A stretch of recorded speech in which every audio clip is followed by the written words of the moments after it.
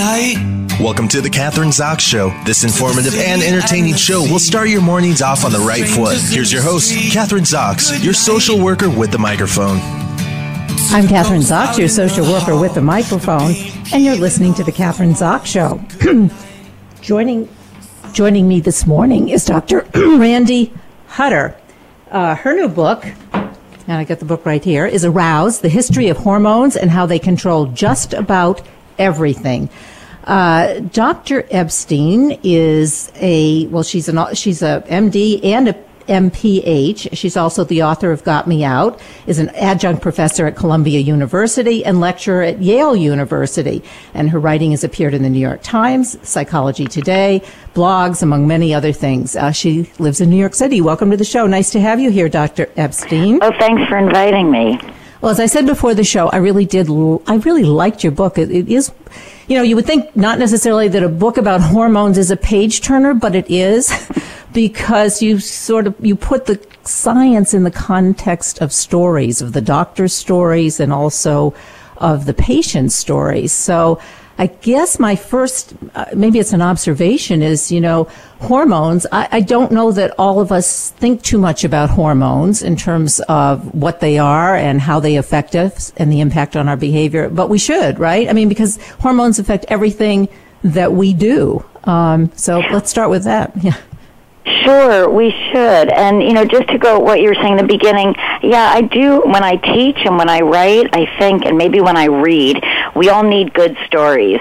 So I think I went out of my way to try to find the good stories about the patients and about the doctors so that we're really listening to a story sprinkled with the science rather than a textbook, because I think none of us like to really get immersed in a textbook unless we really have to. And when it comes to hormones, yes, I mean, people think, hormonal, meaning just cranky, and that what hormones are this sort of vague notion of our moods. But it's really a very simple definition. A hormone is just any chemical that's released from a gland and hits a faraway target, which sounds, just sort of ordinary, that everything sort of works that way, like chemistry in the body. But I like to think of it as like our internal Wi-Fi. That's what makes hormones so remarkable, because it's like when you send an email, it just doesn't go out to everyone, we hope. It goes to a specific target. That's how our hormones work in our body, and it was a very revolutionary concept in the early 1900s when we thought that every message in the body had to travel along nerves. And the more we know about our hormones now, the more we can understand truly the biological basis, not just of how we grow, how we burn our food, but also our mood swings and how our urges, our desires, and the intricacies of how all of this interacts with our immune system.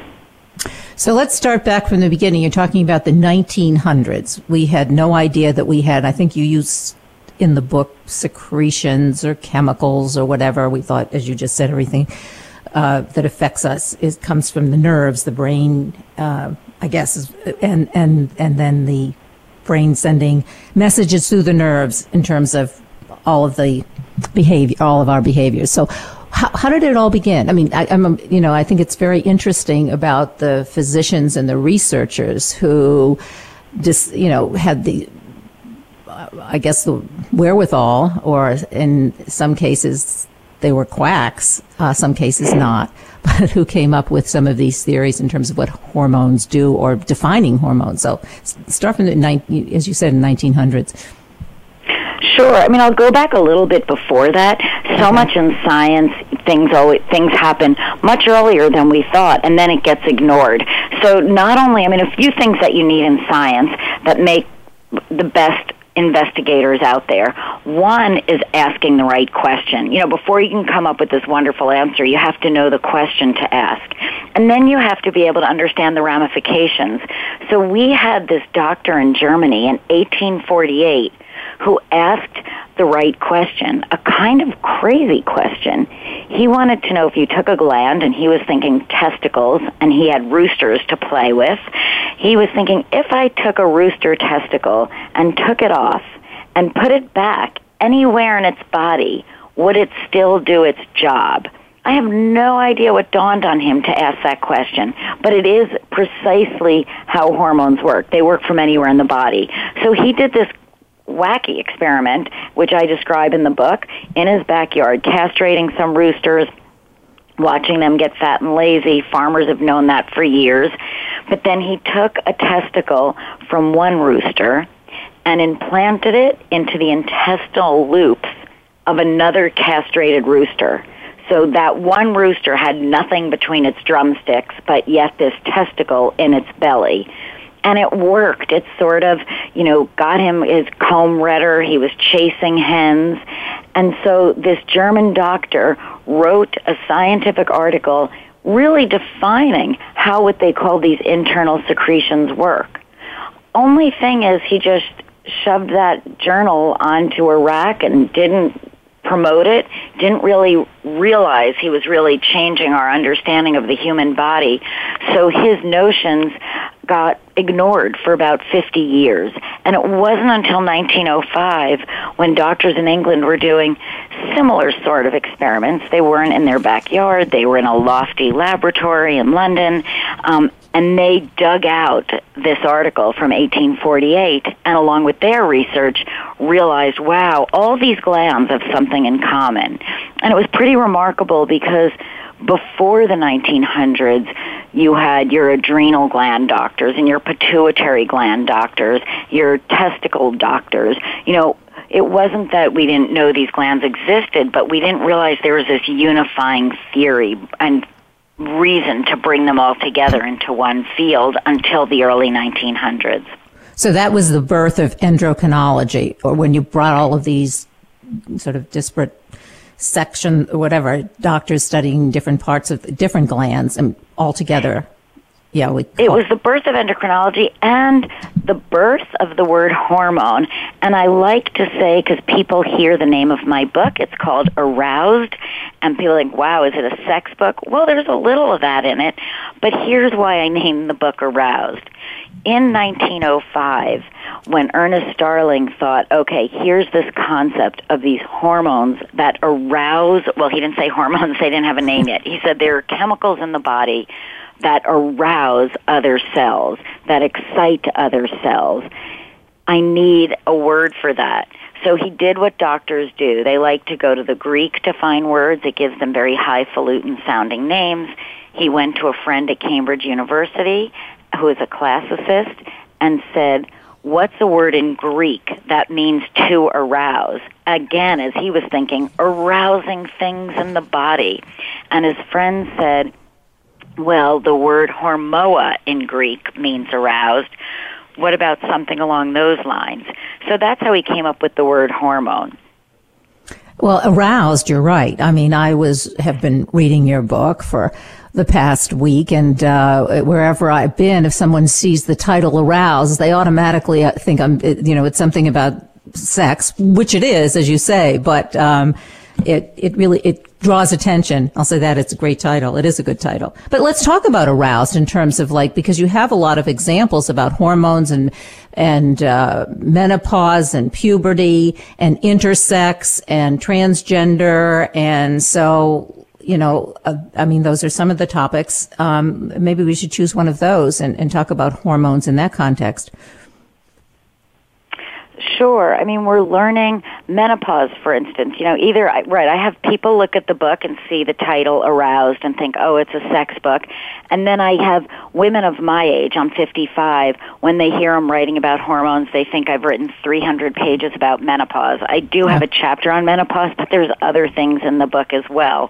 The fascinating thing, though, what we're learning about menopause is there is new research, and I get into it in the book, to really look at what the basic biology of menopause. And when we know the biology of menopause is your periods start to slow.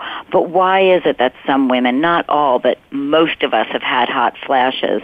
Why is it that some women are having trouble sleeping and some of the other symptoms and dryness? We're learning more about that basic biology, and there are some drugs in the pipeline that are non-hormonal for women who would rather not or can't be on hormone replacement therapy.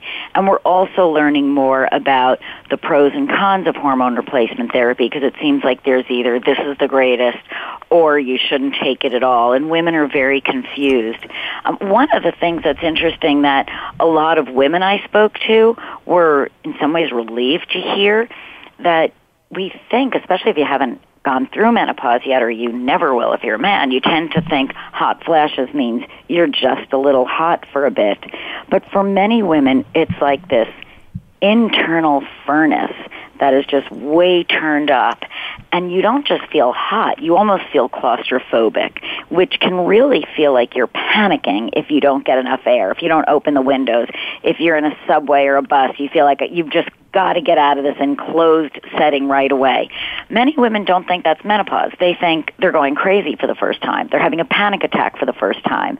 And I think even without thinking about therapy and how to treat it, when women realize, oh, that's just a hot flash, that's just a symptom of a hot flash that will last a few minutes, I'm not going crazy. I'm not becoming an anxious wreck for the first time. That in itself is very relieving to know.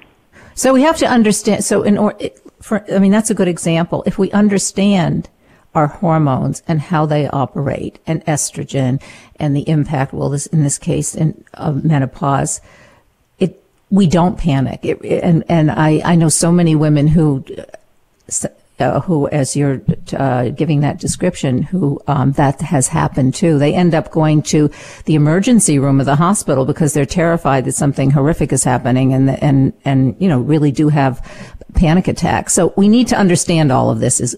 I guess is what I'm saying. Absolutely. Yeah. So that's menopause. But now, what about? You talk about, I think this was interesting also. What did you say? Embryos are, I don't know if you call it unisex, but up until 6 weeks of gestation. And that's when we begin to either be male or female based on the hormones that are circulating in the womb. Absolutely. So, I like to tell people in the first weeks in the womb, we all look alike. Just a furious multiplying orb of cells. And if you look into like any picture books of embryology, you'll see that, this little sphere then turns into this curved oblong. It kind of looks like, it goes from dinner roll to croissant. And then there's this flick of a switch, and there are these hormonal tugs that mold this unisex fetus into a boy or girl. And we know that we've discovered something called an anti-Müllerian hormone. It was named after the man who discovered it, or he named it after someone else. But it's a hormone that spurs the development to lead towards male organs, and it suppresses the female organs. We also think that as the ovary is starting to form, that there's more signals sent out. So it's a very complicated path, and what I was getting to in the book is it doesn't always go 100% one way and 100% the other way. There are babies that are born with a number of conditions that sometimes at birth, from the external genitalia, it's hard to tell, is this a boy or a girl? The story that I tell in the book really goes back to the 1950s, when we were really starting to appreciate gender, that it's not just about whether you have an ovary or testicle or XX or XY. It can be more complicated. It goes to gender identity. In the 1950s, the kind of culture that we had, it was very important. Doctors thought it was adamant that a baby look what we want, the normal look, the conventional look right at birth. So there were a lot of surgeries done on babies' genitalia. It's still done today to make sure externally this child looks exactly the way you expect a boy to look on the outside or a girl to look on the outside. Some of the things when we look back in history were pretty awful in terms of just making sure that the goal was looking good on the outside, not thinking about how this was affecting nerves or the surgery or how the child might feel on the inside. So things that are going on now among the intersex community, people that are born with, some people like to call it differences in sexual development, that we're trying to say and trying to even get ethics and laws passed to say that there should not be any genital surgery on these infants born with ambiguous genitalia, because the surgery itself could be more damaging than not doing anything. There was never any health or medical reason except to make these kids look what people considered conventional or normal. When these kids reach I have a question, because when they get old enough to, say, make a decision on their own, obviously these decisions are made by the doctors and or their parents. If they themselves, the person themselves, wanted to have surgery later, is that possible, or is that not possible? Sure. Yeah. No, that's definitely possible. And now for some things, some of these things, it's not just really surgery. So there's a condition where babies are born XY, and you expect XY to look exactly male on the outside. But these are children that are born with XY chromosomes, but their body doesn't respond for different reasons. It doesn't respond to the testosterone secreted by the testes. So because their bodies don't respond to testosterone, they look female on the outside. They will look 100% female on the outside, though because they're XY, they don't have a uterus or ovaries. Many of these children, they grow up, if their parents are open with them, they will look female on the outside. They consider themselves, they identify as female, yet they're infertile. But they're XY chromosomes. And as long as there's been an openness now to discuss rather than keep it hidden from the child, as they learn, as they grow up and can understand more, no surgery is needed. It's just really an understanding that their bodies are different from the typical female that has a uterus and may look the same as they do on the outside. So people need, in that case, they need acceptance and support. Absolutely. Which is happening, fortunately. And I think one of the young women in the book who went to Haverford, that was her experience, wasn't it? Would describe her experience, because I think it fits into what we're talking about. There's one woman I describe in the book, and I speak to her mother, and her mother is absolutely wonderful. And so she realized at a very young age that her daughter, who they thought was daughter XX, she had XY chromosomes and fit into this category of someone who just didn't respond to testosterone. And the mother's a wonderful woman. She's a doctor herself. And so she really always gave age-appropriate information to her daughter, even at the age of 6, explaining that not every woman is able to get pregnant. And so she just explained it that way. So her daughter, and there's other ways. You can adopt. You can have children other ways. And when her daughter was older, she was very proud of herself. She's been very forthcoming. She's gone on Oprah to speak, to make sure that other women like herself do not feel embarrassed by their differences. And she's a mother now. She used an egg donor and her husband's sperm, and they have a child, and she's a physician herself. And I think people like this are wonderful for being able to come out and say, no, I might not be conventional, I might not be exactly what everyone else is, but that's okay. She's never needed surgery. Some women do need some estrogen because they don't produce enough estrogen. Other women, and that's important for your bones, they might feel more comfortable with breast development, but it all depends individually. Other women with this syndrome, their bodies, the testosterone is converted to estrogen, so then they have enough of their own hormones. So a lot of this now can be managed with endocrinologists to make sure that people have the hormones that are healthy for them, for bone development, for other issues, but we're really trying to get away from saying you have to look like everyone else from the outside. Well, and there was the tragic case which you discuss in the book, which was in the news, I think, in the 70s, constantly, that Dr.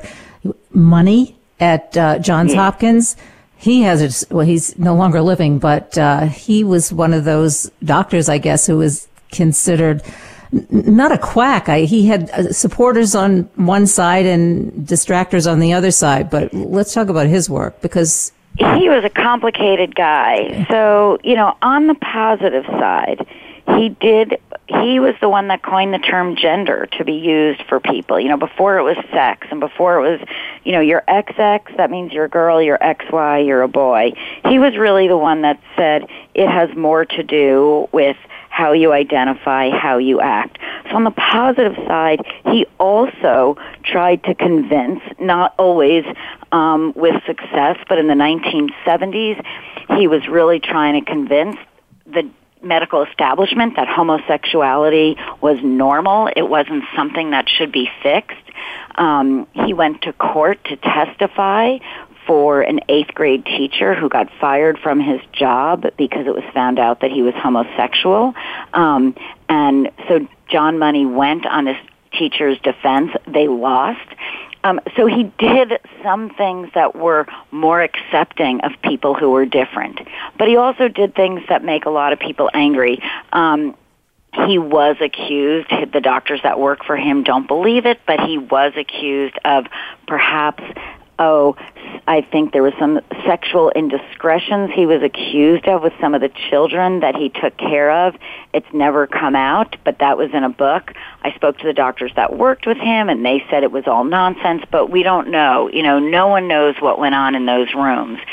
He also worked very closely with another doctor who adamantly believed that children needed to have surgery right away, and this was something that there's a lot of, rightly so, angry patients around today who had surgery when they were an infant. And we're talking surgery that if they thought a baby was born, a baby girl with an enlarged clitoris, which can happen, that they would amputate it. They took the whole thing off. They were not thinking this is going to destroy this future woman's sexual life. They were thinking, let's not make her seem odd for sleepovers, or let's not make her feel funny when she's in elementary school.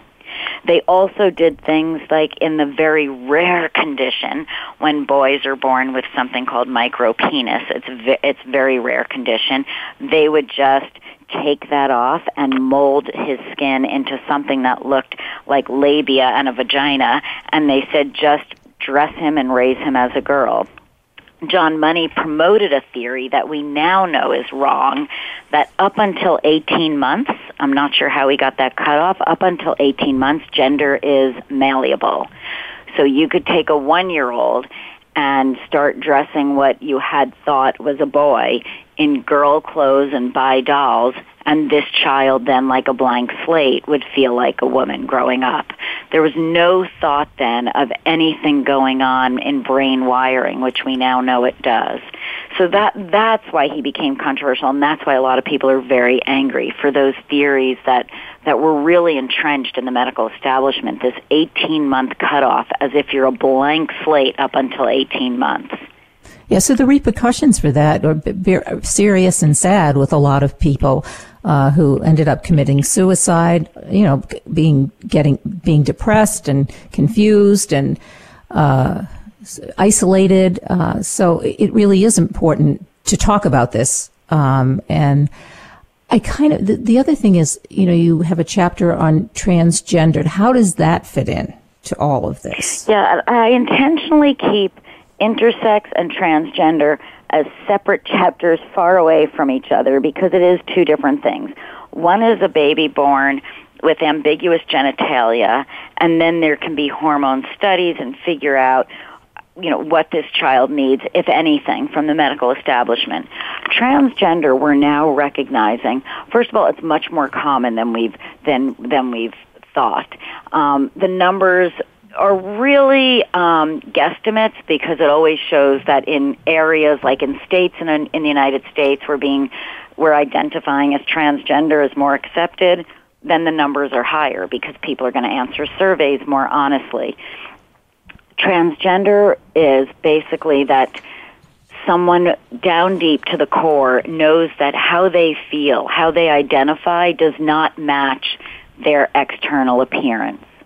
there is no blood test to say, that's right, you are transgender. There's not even a way, though you see things in newspapers, new study shows brain evidence.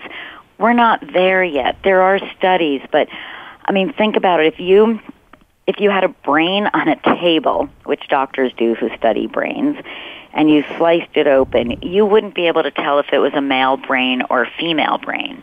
So you certainly couldn't tell if someone who might look male but identifies as female, whether that brain of that person fits more male or female. There's no test yet, but doctors do believe that there probably is some real biological difference, so that perhaps when a baby in those first few weeks is forming, we know that there's messages that get the genitalia looking one way or another.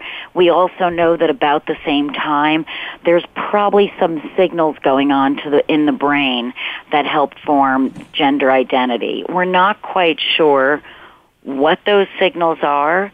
Typically, the signals in the brain match the genitalia. Sometimes they don't. The good news is that there's more and more clinics today and more doctors that are available to help children who might feel that they're identifying as transgender. There's hormones and there's surgery to help these children. How serious did I think about? Mm-hmm. Well, and when we were talking about menopause, it's controversial. HRT, hormone replacement therapy, does it cause cancer? Does it cause heart disease, or more so than if you don't take it? So in this case, the question I wanted to ask you is, if you have, say, a child who's at puberty and you start giving them hormones, I guess either estrogen or testosterone, and it has to be a lifelong kind of thing, what are the risks for that? I mean, it's interesting you say that. There was just a new study. This new study showed that among transgender women, that's someone who was born and given the label of man and now has through surgery and hormones identifying as a woman, so that means they're taking estrogen. There was just a large study showing that the risk of strokes and heart disease among transgender women is much higher than other women, and also cis men, among men who were born men and identify as men. I spoke to some of the experts, and their feeling is not, wow, this is dangerous, we shouldn't do it. It's something to add to the risk-benefit analysis. It's something to say that if you are so depressed, and the suicide rate among untreated people who identify as transgender is really high. So in terms of weighing the risks and benefits, I think what a study like this shows is that you really need to be under the care of an endocrinologist who can check your blood, who can check to see markers of heart disease, so that if you are taking estrogen and your risks are increased, you're under the care of someone who can follow you and make sure that you're not at risk for these blood clots. And it's something to take into consideration. Yeah. So you need to be monitored, and I hate to cut you off. We only have a minute left. This is to me, it's fascinating. So what I want everybody else to have the information as well. The title of the doctor's book is Aroused, Dr. Randi Hutter Epstein, The History of Hormones and How They Control Just About Everything. I mean, we've only covered a little bit in terms of what the information in the book. So, Dr. Epstein, what website should we go to obviously to buy the book? Randi Hutter Epstein is my website where you can see information about the book. It's randihutterepstein.com, HUTTEREPSTEIN. And the book is available online, hopefully in your independent bookstore and wherever books are sold. Great. Thanks so much for being on the show today. I really appreciate you inviting me. Thank you. I'm Kathryn Zox, your social worker with a microphone, and you've been listening to The Kathryn Zox Show.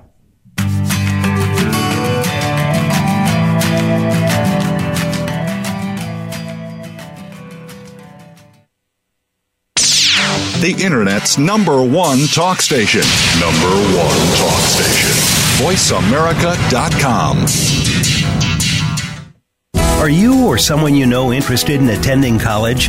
With both college tuition and college enrollment up 60% since 2002, there is a lot of competition, and careful planning needs to be a part of the process. Tune in to Getting In, a college coach conversation, hosted by Elizabeth Heaton and featuring a team of college coach experts. We'll bring you the tips, techniques, and know-how to navigate the road to college and do so the smart way. Listen live every Thursday at 4 p.m. Eastern Time, 1 p.m. Pacific Time on the Voice America Variety Channel. What if there was a radio show that could demonstrate how we can cut your taxes in half without diminishing needed government services? One that could explain how to create tens of millions of jobs at no cost to taxpayers, as well as fantastic yet easily affordable health care. Side effects include cutting crime rates nationwide, providing better education for our children, international peace and harmony, and protecting your private personal data from government intrusion. Tune in to Libertarians Working for You with Arvin Vora, Tuesdays at 8 p.m. Eastern Time, 5 p.m. Pacific Time on Voice America Variety.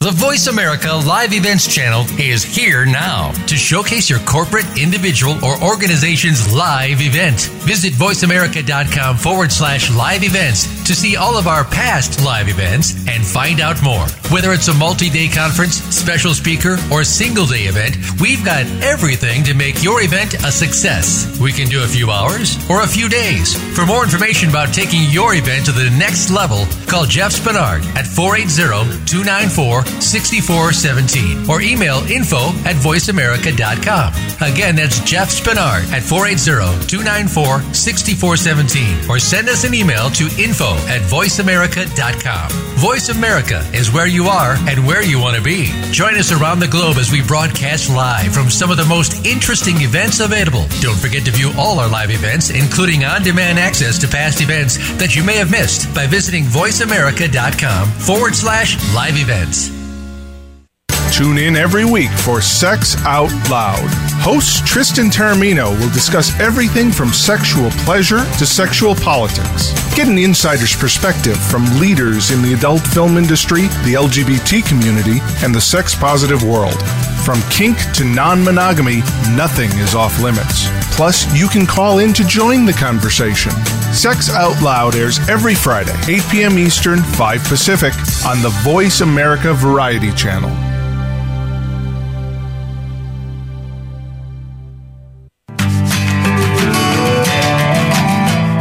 You're listening to The Kathryn Zox Show. If you would like to join our conversation this morning, call now. The toll-free number is 866-472-5788. That number again is 866-472-5788. I'm Kathryn Zox, your social worker with a microphone, and you're listening to The Kathryn Zox Show. Joining me this morning is Eliza Factor, mother, author, and activist, and author of Strange Beauty, A Portrait of My Son. This intimate, no-holds-barred memoir will forever change how we view those with physical challenges and the families that love them. It's the story of two little girls growing up in the shadow of their charming and fitful brother, and of a mother and writer imagining the world through the eyes of her son, born with multiple disabilities, including cerebral palsy and autism. Eliza describes her pregnancy and the first few blissful months with Felix before the awareness, after months of grueling and disheartening testing, that their son's life and her own will not be at all as she had imagined. Ultimately, it is Felix and his sisters that inspire Eliza to found Extreme Kids and Crew, a nonprofit community center that connects with children with disabilities through the arts and play. Welcome to the show, Eliza. Nice to finally have you here. We got a little bit of a late start, but we'll try to get everything in. How are you? I'm very good. I'm actually in New Hampshire with my son, and the communication technology up here is a little creaky. Okay. Well, I'm in Cape Cod, and it's similar. But anyway, we're connected now, and I do want to talk about the book because I call it a tearjerker. I was sobbing through most of it. Not through the whole thing, but it's inspiring. It's all those things I think that I described in the bio. But let's start with Felix. Let's start with, why you decided to write the book and really share very intimate experiences with him and with your family? Because I think that's hard to do. Yeah, well, first of all, thank you so much for your kind words. Before I had Felix, I never knew anybody like Felix at all. Everybody I knew had gone to school and college and spoke one or more languages. Almost everyone I knew could walk. I had seen people who had like major disabilities and like cognitive disabilities, but I hadn't understood how to connect with them. Like they just seemed to occupy such a different world. I was kind of intimidated by them.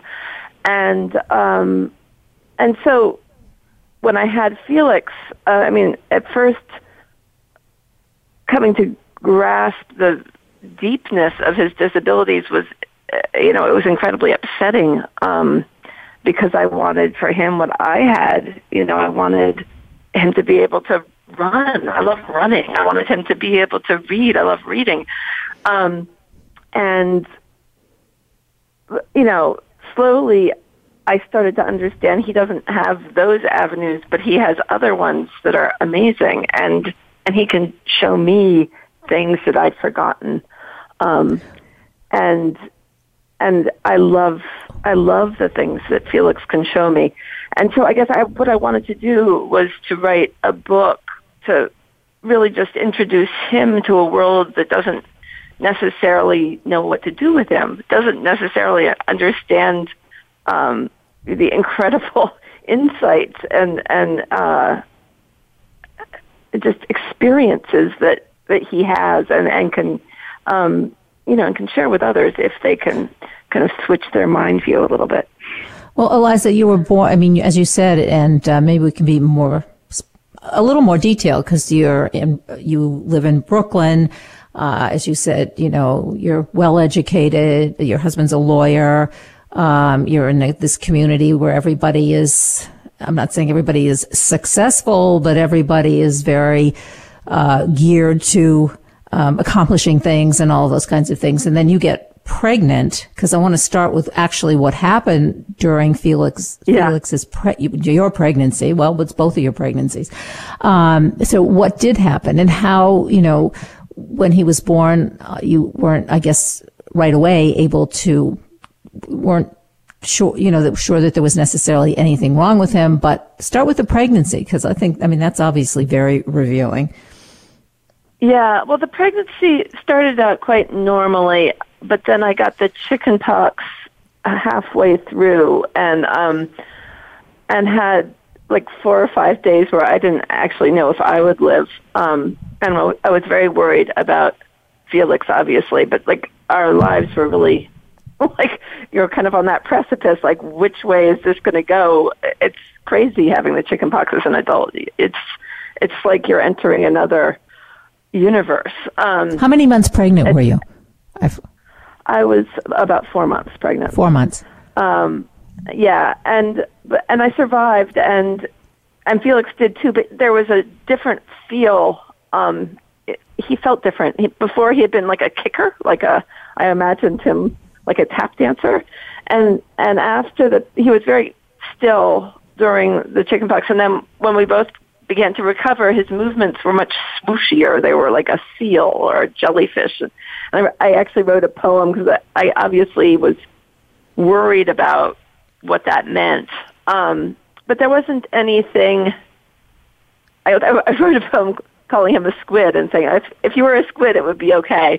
And then I kind of forgot about this poem because everyone's like, he's fine. He's probably fine. There's no that was a question that I had. He's not. Yeah, I was going to ask you, because when I was reading the book, and it sounded like, the physicians you had not just one, but I guess a couple or at least several physicians reassured you, well, having the chickenpox won't necessarily make a difference or affect the baby. There was this kind of very optimistic or positive approach, but was that realistic? Looking back, because Well, I think, doctors in our country have to deal with a lot of laws and lawsuits and stuff. So they have to be very factual and careful about what they say. And they were worried about my pregnancy because after the chickenpox, my amniotic fluid went, like, it just kind of went away. I was put on major bed rest. So, like, they were very worried about that. They couldn't necessarily connect that to the sickness I just had, just because of the way laws work. You have to be in just the way language works. Like, you know, there's probably a connection, but you can't say for sure. And you know, there's been, I've heard different things from different doctors about chickenpox. Some of them, you know, to call it like the measles. Others, you know, which very often leads to birth defects. There's just different information out there. But yeah, definitely my pregnancy was considered risky, and there was a lot of concern around it. But there wasn't any, like, hard, cold fact, like, your son is going to be disabled, he won't be able to walk or talk. You know, there was just like, this is a little off, this is a little off. But I couldn't, there wasn't enough information. And, in retrospect, I'm grateful, just because I think I knew so little about people with disabilities then. I think there was this moment where a genetic counselor was saying, you can still get an abortion, because there were all of these uncertainties all of a sudden. And I could feel Felix. I mean, I could feel his soul. I could feel his personality in me, and I've just felt this real warmth and sweetness. And so the idea of having an abortion just seemed absolutely wrong. And I don't. I'm a strong pro-choice person, but I, in my particular instance, it seemed absolutely wrong. And so definitely not your choice. I have a feeling that if I had known that he wouldn't be able to walk and wouldn't be able to talk, I might have done that, thinking that would have been better for him. Just because I didn't know people like that. I didn't know what a rich world there is. It just seems like an awful fate. And so I'm just saying, in retrospect, I'm kind of glad that I didn't know how disabled he'd be, because I don't know if I would have had the courage to keep it. I want to ask you another question, because we're short on time, but I wanted to ask you, because you talked about in the beginning and also in the book, sort of, you were in a bubble. You had never connected with people with disabilities or children with disabilities, and had no idea about what, it was all about, maybe just academically, but not really emotionally. How do you feel as a mother? Because and for you, it's been there's been ups and downs and a struggle and all those kinds of things, but also it's just been a great learning and a great experience. What about for Felix? So do you ever feel as a mother, and, because your child, and I'm using the word disabled, I don't know if that's, you want to use, that's what it is. It is. Okay. So disabled definition. And all right. As a mom of a disabled, young man, the pain, do you ever feel like his pain, I guess, what's it like for him, the struggle? God. And and that comes out in the book. Yeah. I want to talk about that, because it's not just your enlightenment, and I'm using that lightly. Every now and then, a little bit. Yeah. A lot of darkness. Exactly. But because that's hard for a mom. You don't want to see your child struggle, and then you have two other children, and they don't have to go through that. True. Yeah. Although, I guess one of the things that you really do understand when you have kids with, like Felix has such major disabilities. My daughters really don't appear to, from like the conventional way we think about these things.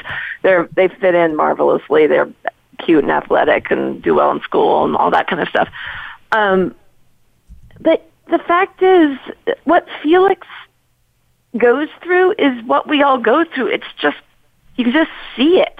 Like, all of us have these incredible struggles that go on inside. And so much of our screwed up world is hiding that stuff.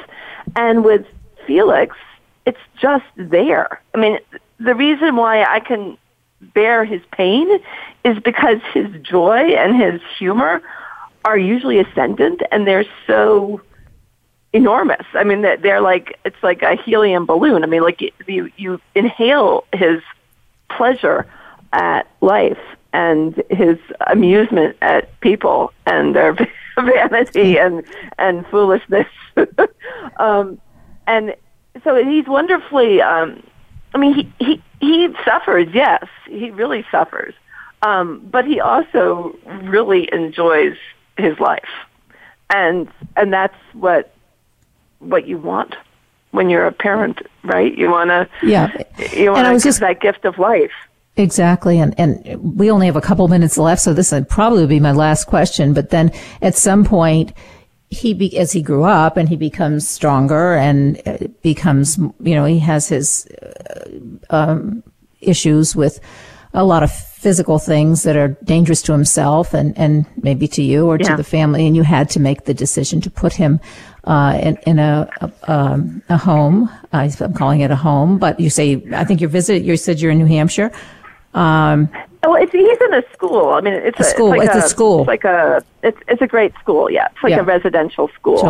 I mean, eventually we'll figure out some. When he's an adult, we'll figure out some kind of communal living thing for him because he really does like being around other kids like himself. It's been an improvement. He's much less. It was very violent at home for a while. And that's pretty much gone away here, just because he's in an environment that can support him 24/7 and understands him more. And I think also just we're like, this is where we are right now with him. It's like we're on top of a mountain in New Hampshire. It's just beautiful, and it's there's foxes and birds and eagles and such, and wonderful winds and a great lake. And I mean, like, there's just all of the world that here is so natural. It's so elemental and calming and soothing and really eliminate. Yeah, we have to say goodbye. Yeah. So I want to make sure because there's lots more to talk about and your book, Strange Beauty, A Portrait of My Son, Eliza Factor. You can buy the book online, bookstores everywhere. Is there a website that we can go to for more information also about your organization? Say it in 15 seconds. Eliza Factor, ELIZAFACTOR.net. And that has links to everything. Okay. .net instead of .whatever, NET. Okay. Great talking to you today. Enjoy New Hampshire and much. Felix. Yeah. I will. You enjoy Cape Cod. I will. I'm Kathryn Zox, your social worker with a microphone, and you've been listening to The Kathryn Zox Show. We hope you have enjoyed today's episode of The Kathryn Zox Show. You can listen live every Thursday morning at 7 a.m. Pacific Time on the Voice America channel. Want to know more about Kathryn? Visit her website at www.kathrynzox.com. Be sure to join us next week for more interviews and great conversations with Kathryn Zox. If you are interested in real estate in America's largest city or anywhere, be sure to listen for Good Morning New York, Real Estate with Vince Rocco.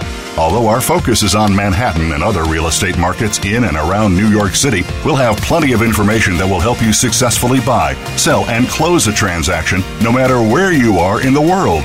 Good Morning New York, Real Estate with Vince Rocco can be heard every Tuesday at 9 a.m. in New York, 6 a.m. Pacific Time on the Voice America Variety Channel.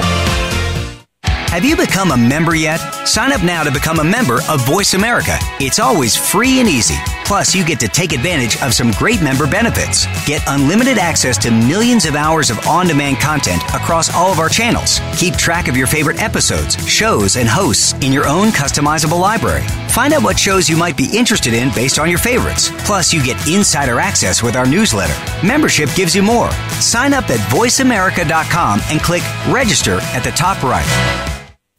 Tune in to The Patricia Raskin Show on voiceamerica.com every Monday at 2 p.m. Eastern Time and 11 a.m. Pacific Time.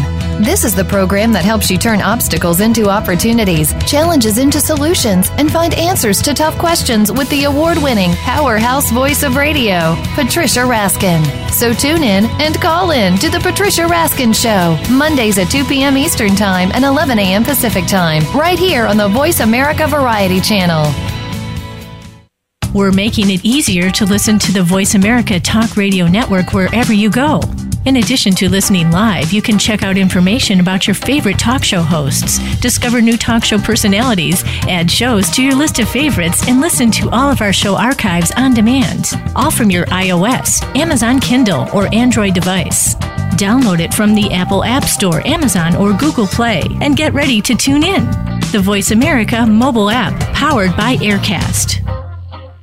The Voice America Live Events channel is here now to showcase your corporate, individual, or organization's live event. Visit voiceamerica.com/live events to see all of our past live events and find out more. Whether it's a multi-day conference, special speaker, or single-day event, we've got everything to make your event a success. We can do a few hours or a few days. For more information about taking your event to the next level, call Jeff Spinard at 480-294-6417 or email info@voiceamerica.com. Again, that's Jeff Spinard at 480-294-6417 or send us an email to info@voiceamerica.com. Voice America is where you are and where you want to be. Join us around the globe as we broadcast live from some of the most interesting events available. Don't forget to view all our live events, including on-demand access to past events that you may have missed by visiting voiceamerica.com/live events.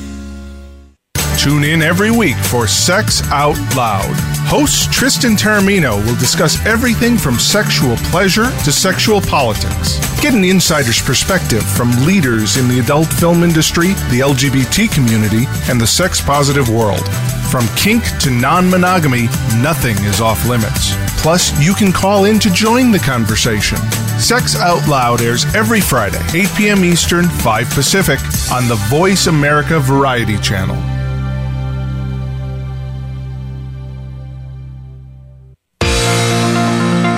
If you are interested in real estate in America's largest city or anywhere, be sure to listen for Good Morning New York, Real Estate with Vince Rocco. Although our focus is on Manhattan and other real estate markets in and around New York City, we'll have plenty of information that will help you successfully buy, sell, and close a transaction no matter where you are in the world. Good Morning New York, Real Estate with Vince Rocco can be heard every Tuesday at 9 a.m. in New York, 6 a.m. Pacific Time on the Voice America Variety Channel. Have you become a member yet? Sign up now to become a member of Voice America. It's always free and easy. Plus, you get to take advantage of some great member benefits. Get unlimited access to millions of hours of on-demand content across all of our channels. Keep track of your favorite episodes, shows, and hosts in your own customizable library. Find out what shows you might be interested in based on your favorites. Plus, you get insider access with our newsletter. Membership gives you more. Sign up at voiceamerica.com and click register at the top right.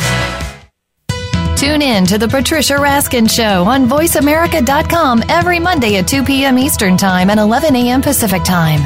This is the program that helps you turn obstacles into opportunities, challenges into solutions, and find answers to tough questions with the award-winning powerhouse voice of radio, Patricia Raskin. So tune in and call in to The Patricia Raskin Show, Mondays at 2 p.m. Eastern Time and 11 a.m. Pacific Time, right here on the Voice America Variety Channel.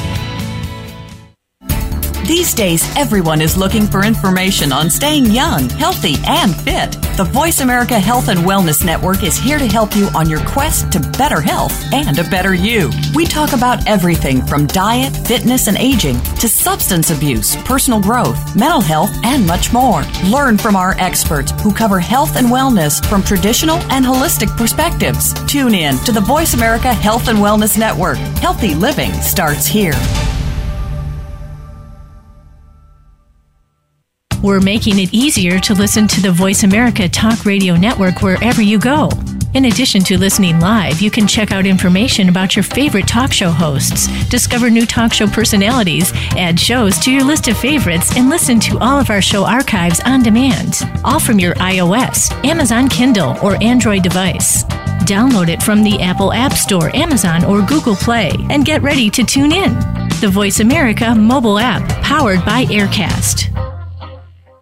Tune in every week for Sex Out Loud. Host Tristan Taormino will discuss everything from sexual pleasure to sexual politics. Get an insider's perspective from leaders in the adult film industry, the LGBT community, and the sex-positive world. From kink to non-monogamy, nothing is off limits. Plus, you can call in to join the conversation. Sex Out Loud airs every Friday, 8 p.m. Eastern, 5 Pacific, on the Voice America Variety Channel.